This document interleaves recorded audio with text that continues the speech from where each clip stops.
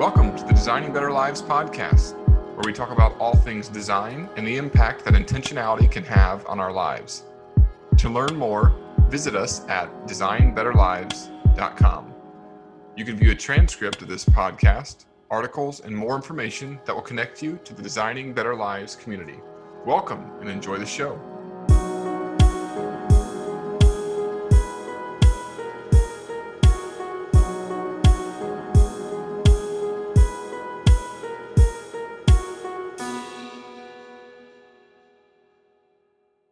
Welcome to another episode of the Designing Better Lives podcast.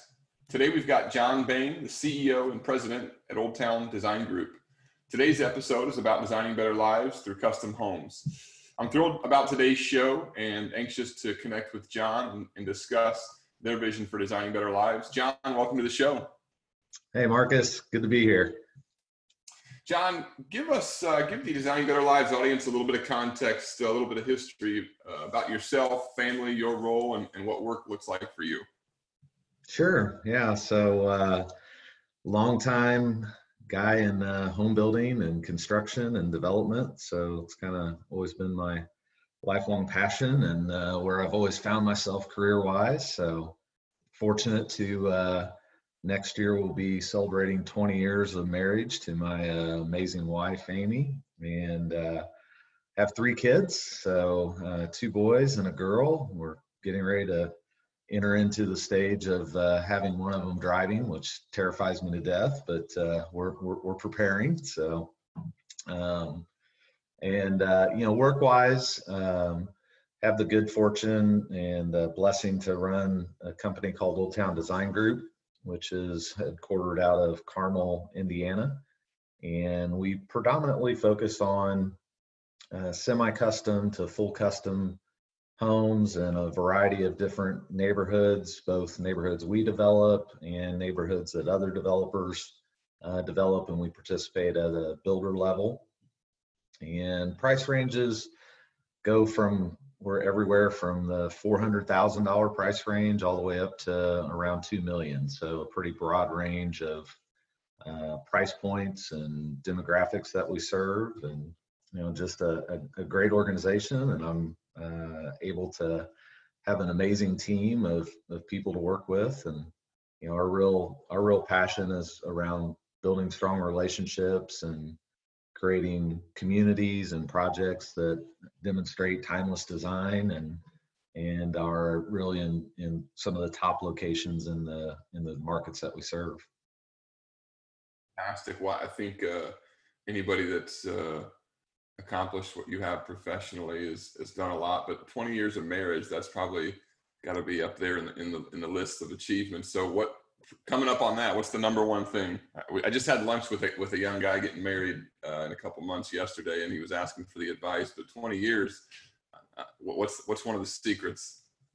I think the thing that Amy and I have come to recognize in 20 years of marriage is that you just have to be best friends, and you have to be intentional about creating space and place and time to build that relationship. And especially as you start to introduce kids into the equation, or we're now both working professionals, which is a new dynamic that we're managing. But we just have learned to be intentional and to carve out time on a weekly basis to have a date night. And about once a quarter, we do at least a couple nights away, just her and I. And every other year we kind of rotate. So one year is big family vacation. Next year is big couple vacation. So that's been a rhythm that's really helped us, and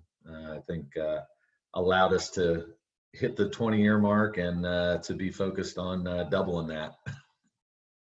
Fantastic. I love the rotating vacations. I might add that one to the playbook for sure. That's awesome.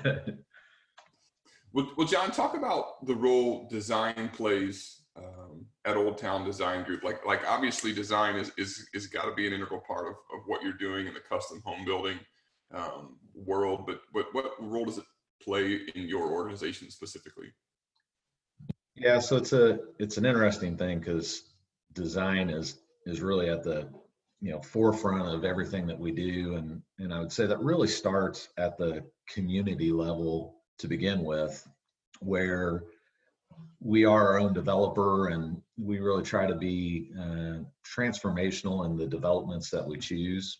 And the goal of every development is to really create a place where community and people can flourish, and being very thoughtful about how a community is designed, what the common areas look like, what are the amenity spaces, what's the adjacency to other amenities that maybe are not part of the neighborhood, but certainly contribute to it.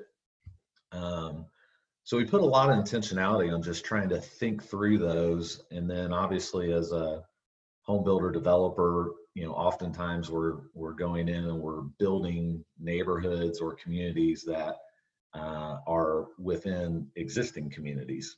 So for us, it's really important to engage with the existing neighborhood and the existing community and really understand, what works for them, what's creating community, what's creating connection, and what do they really want to see, what's kind of their vision of it. Now, obviously, we're not able to please everybody and everyone, but we really try to be thoughtful about that, and then thoughtful with the municipality as to what is it that they really need. And that's really pushed us into a lot of mixed use developments where you're creating community and walkability within the development itself, and amenities. And so that's I think for us, that's really driving design, is that engagement with local community and municipalities. And then obviously, what vision and creativity do we bring to the table in that. So that's where it kind of starts. And then, for us, it really continues all the way through where, we're engaging with people to build a custom home. And, design plays such a huge role. And I think, especially in light of the pandemic and, as more people were working from home and, people kind of reset a little bit as we went under lockdown for a period of time. And, you start to realize like how important design within a home is for accommodating whatever lifestyle it is, whether you have kids or whether you're empty nester or whether you're first time home buyer or you're a single person.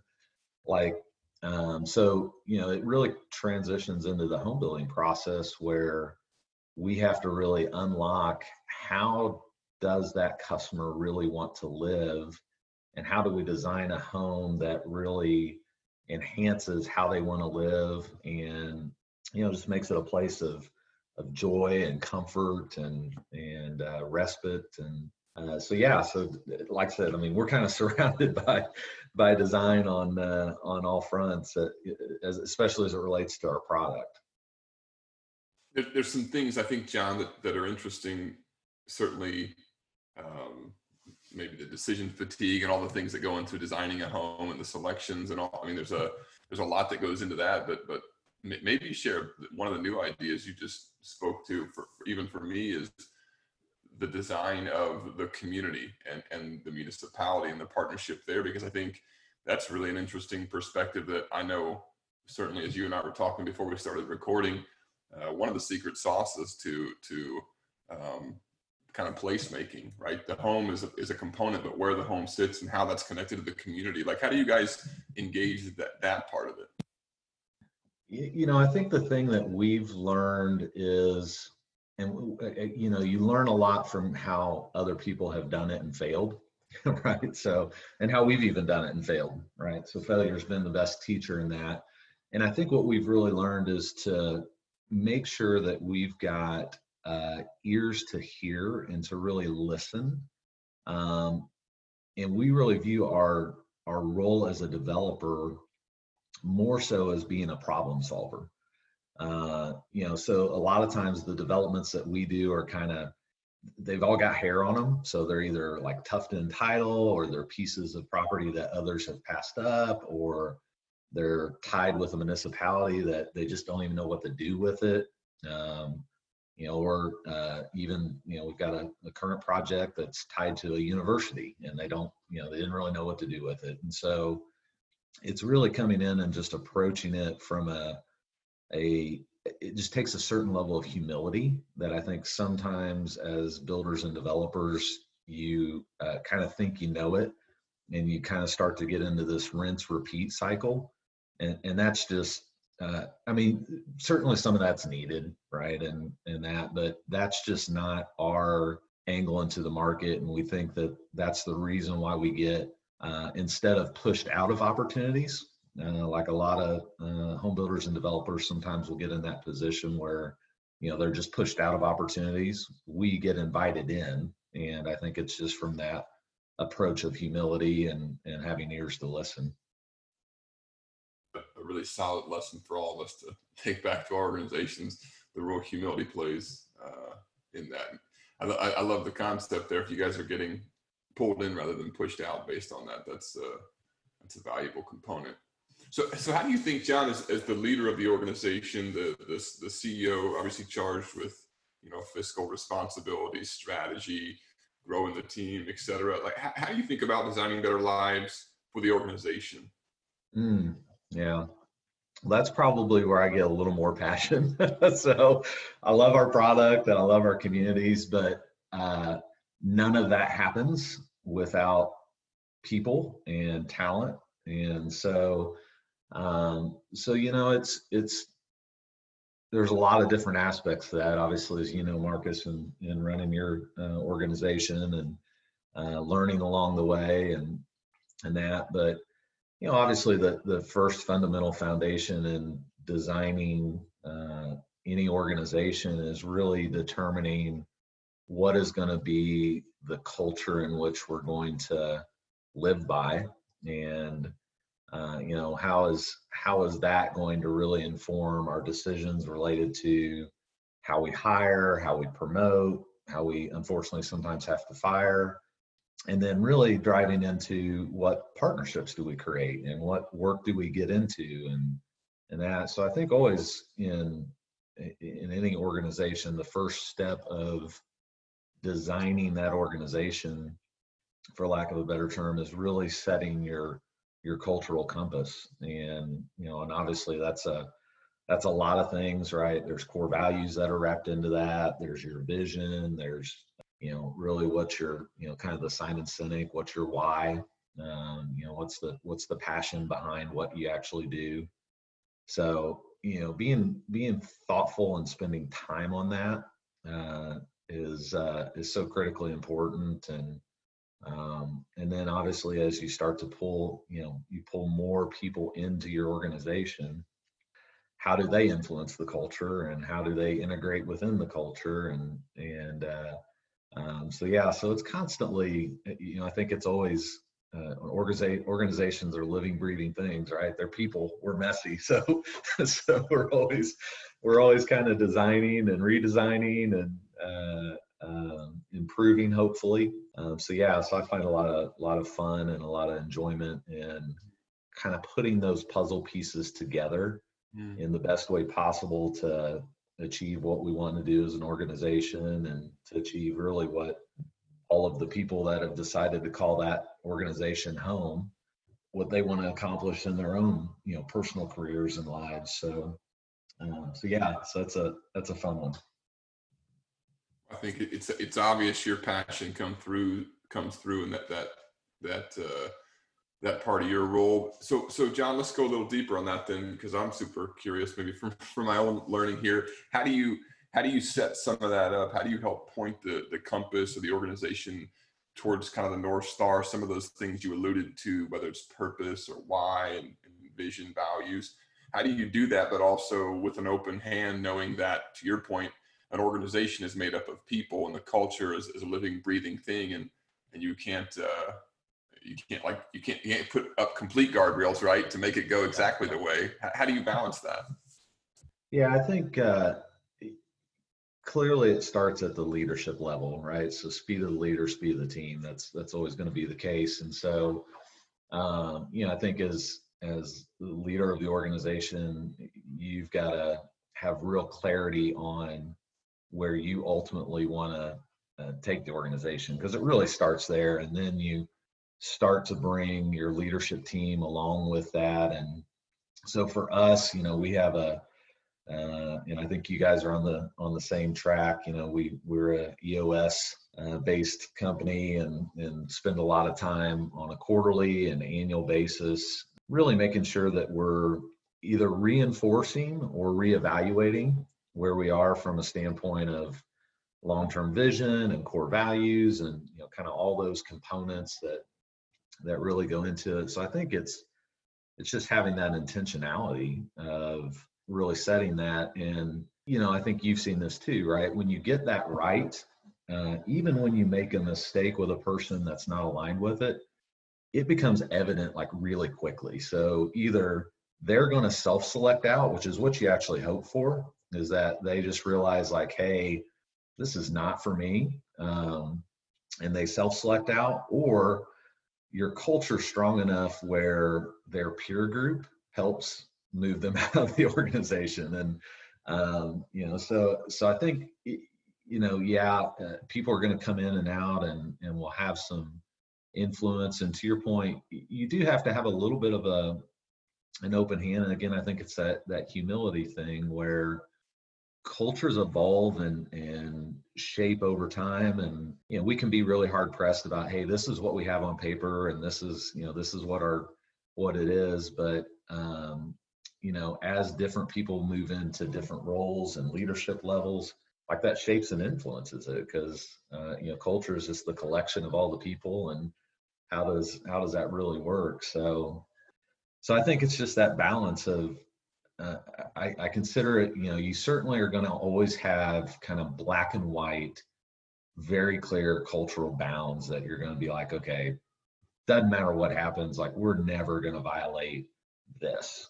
But then there's other areas in your culture that are more malleable and pliable, and it's those shift a little bit. So I think it's being clear on your absolutes, and then having a level of open-mindedness on the things that are important, but they're maybe not absolutes, and they can change over time. Yeah, I think being clear on your absolutes is probably something to drill down on if you've not done that organizationally. Yeah. John, what do you think about the future of the home building industry? Obviously, it's spent a little time prior to recording talking about the year that is 2020. Lots of challenges, but also a great deal to be grateful for. What's the 5 to 10 years? Like, what's coming? What are you guys excited about? We're in an interesting space and place. So, we had been on a very good long-term run from a standpoint of the economy and the overall construction industry as a whole. And then obviously now, having experienced the pandemic, and also, just really going through a period of where, we're all kind of navigating through some, different elements of civil unrest, and how do we handle, the things that are coming from that. And so I'm really excited. I think the next 5 years are going to be really interesting especially from a home building perspective, because kind of going back into the design side of it, I think we're going to see some potential shifts in how people live. And I read a recent article the other day that said that they think that it's going to kind of normalize out to where you'll have about 25 to 35% of the workforce will remain remote. And so when we start to think about that from a home building perspective, that certainly changes a lot of our approach on design. And we're kind of in the midst of a generational shift, where we have predominantly been designing and building for the baby boomers, and now that shift will really be happening where it's more of, call it Gen X and millennials. And And I am not a person that believes the myth that millennials don't want to build houses and live in homes. And um, so I think that, design both at a community level, but also at an individual house level is really going to shift. And, those factors, I don't know if we really know the full weight of it yet, but so I think it's exciting because it introduces a new opportunity for us to be creative, to listen to the customer and really start to reshape our business as those things evolve. And we went from, is interesting, and I know a lot of businesses had to do this, but we went from a very in-person, high-touch, face-to-face, all interactions, in person, zero people working remotely, to 100% remote working, all virtual, all digital, really shifting our process to be able to support from lot purchase all the way to design, all the way to close of home virtually. And so that's really expanded our thinking and our capabilities, and what works for a customer and what creates a great experience. And so it's going to be interesting. And I feel like the next 5 years from a economic standpoint still look really favorable for home building and for the overall economy. And now past the 5 years, that might be a little different question, but so we want to, our goal is just to continue to do what we do well, and hopefully continue to get invited into opportunities and continue to expand our company. And and really the heart behind that is, yeah, sure, I love to build communities and build more homes and that, but it's kind of back to the organizational design. You can't be in the market of trying to hire the absolute best talent and then not create opportunities for that talent to grow. So, for us, it's like, hey, if I'm going to have the best talent, I've got to have a company that's growing to create opportunities for them to grow. If not, I'm going to lose my talent. And I can pretty much assure you, once you lose your talent, that's going to stunt or make you go backwards, right? So it's a different motivation for growth, but we certainly over the next 5 years want to stay positioned just to do what we do well and grow responsibly and evolve as we need to as a home builder to really serve the market well. That's great. I think I think the grow responsibly is a good reminder too, as we all navigated what's been an ongoing challenging year for sure. John, so you've been a great sounding board for me, lots of insights and so much guidance. But as the consummate professional, like how are you staying sharp? Like what do you do to fill the tank? How do you continue to develop yourself, get inspiration? What are you pulling from? Yeah. So, it's a broad range of stuff. I mean, obviously, from a just personal standpoint, making sure that first thing I'm starting out my day, reading my Bible and spending some quiet time and time in prayer and meditation, and so that's obviously the starting point, and then I've started doing something a little different where I had always been, I think, similar to you, a consummate reader. I love books, love reading through those. But I always found myself where I'm really good at starting a lot of books. I'm not great at finishing them. So I tend to get in a little ways. And so I've been really on a daily basis now, whether it's a book, podcast, whatever it may be, I will read or listen until I find one really great insight for either myself as a person or the business. And then I'll document that insight and then put an action plan on how I'm going to actually use it. And then I stop. For me, I've just found this has kind of been it's been a little bit of a freeing process. because I don't feel compelled that if I start a book, I have to read it all the way through. That I've gleaned a couple of insights out of it and good, and I can move to the next material. And it's also allow me to capture, because that's the problem too, is a lot of times I don't capture everything. So if it's just daily, I'm capturing one insight and then deciding what I'm going to do with it. I figure that'll be a pretty cool journal at the end of the year to go back and review and go, oh, all right, here we go. So that's just been what I've kind of been doing personally lately, and it's been fun. It's again kind of how do you design your own personal life to stay sharp and be effective? Yeah, I love that. I struggled forever with the same thing. You start another one, and someone recommends another book, and I'm always building the list, and I always had that deep down compelling urge and desire and almost failure if I didn't complete the book. And something a long time ago, like, hey, if you get what you need out of the first bit of it, or if it loses your interest, you can put it away and not finish it. So I think there's something freeing in that, and to document it and put your action plan together. I love that.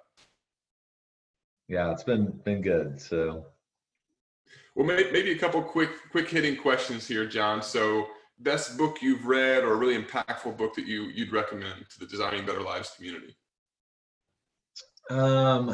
So, from a personal standpoint, still probably my all-time favorite, best kind of called motivational book has been Chase the Lion from Batterson. Just probably because it hit me at a certain point in my career and personal life, and was the right book at the right time, and that. But here as of lately, I've been spending a lot more time really focused. So for us as an organization, right, there's a lot of things that people can copy when you're a home builder. I mean, at the end of the day, right, people can get land positions that are better than my land position. They can copy my architecture. They can, copy my finishes or my spec levels or all that. The thing that's hard to copy is the customer experience. And so we've been spending a lot of time on really refining and paying attention to how do we become more than just a home builder, but really a experience maker. And so kind of in that line, been spending a fair amount of time, and I kind of went back through and reread The Experience Economy, which is a great book. And then another guy named Jason Losey has a book called Culture Bending Narratives. That's been a really good one, just as we're again in the season of kind of thinking through our brand, our experience, and how that all relates. Great. I love the commitment to the experience. I think that is, to your point, really hard to replicate. How about advice from a mentor? What's been a guiding principle for you, or some feedback you've gotten?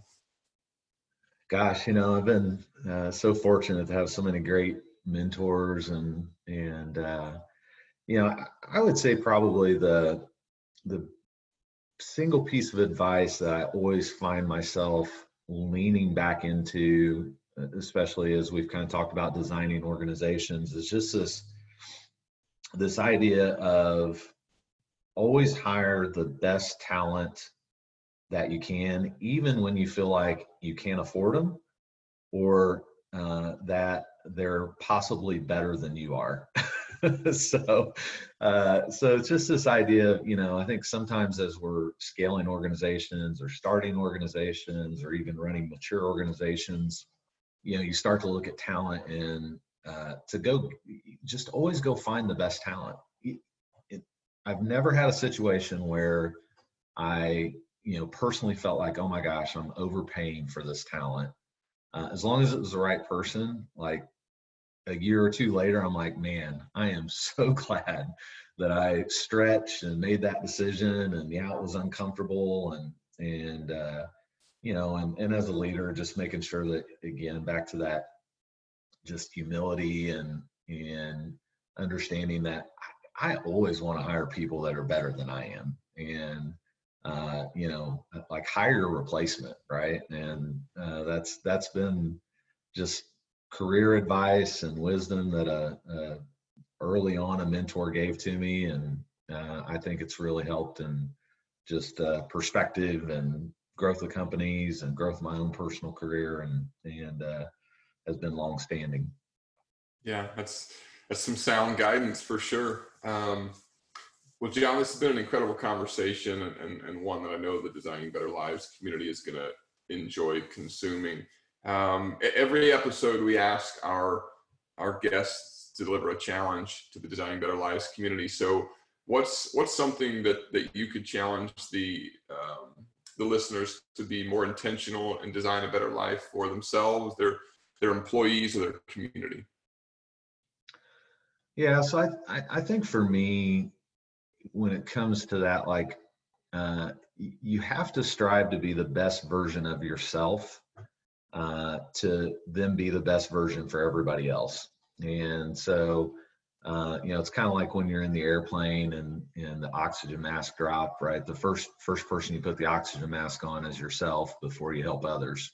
And so I think when it comes to designing a better life, like just really being intentional, and there's a lot of different systems and things out there, but being intentional about, the core areas of your life, whether it's, family, faith, finances, fitness, but just really having a plan and having a commitment to that plan, and set goals and both short-term and long-term goals. And so, like for me, it's kind of this daily discipline of for me, it's my core four. Am I hitting my core four every day? And so I guess the challenge would be like if a person hasn't thought about designing their life, like do that and figure out how to be the best version of yourself, and then that gives you the opportunity to really be a blessing to other people and engage other people at a whole different level. But it's always got to start with you, and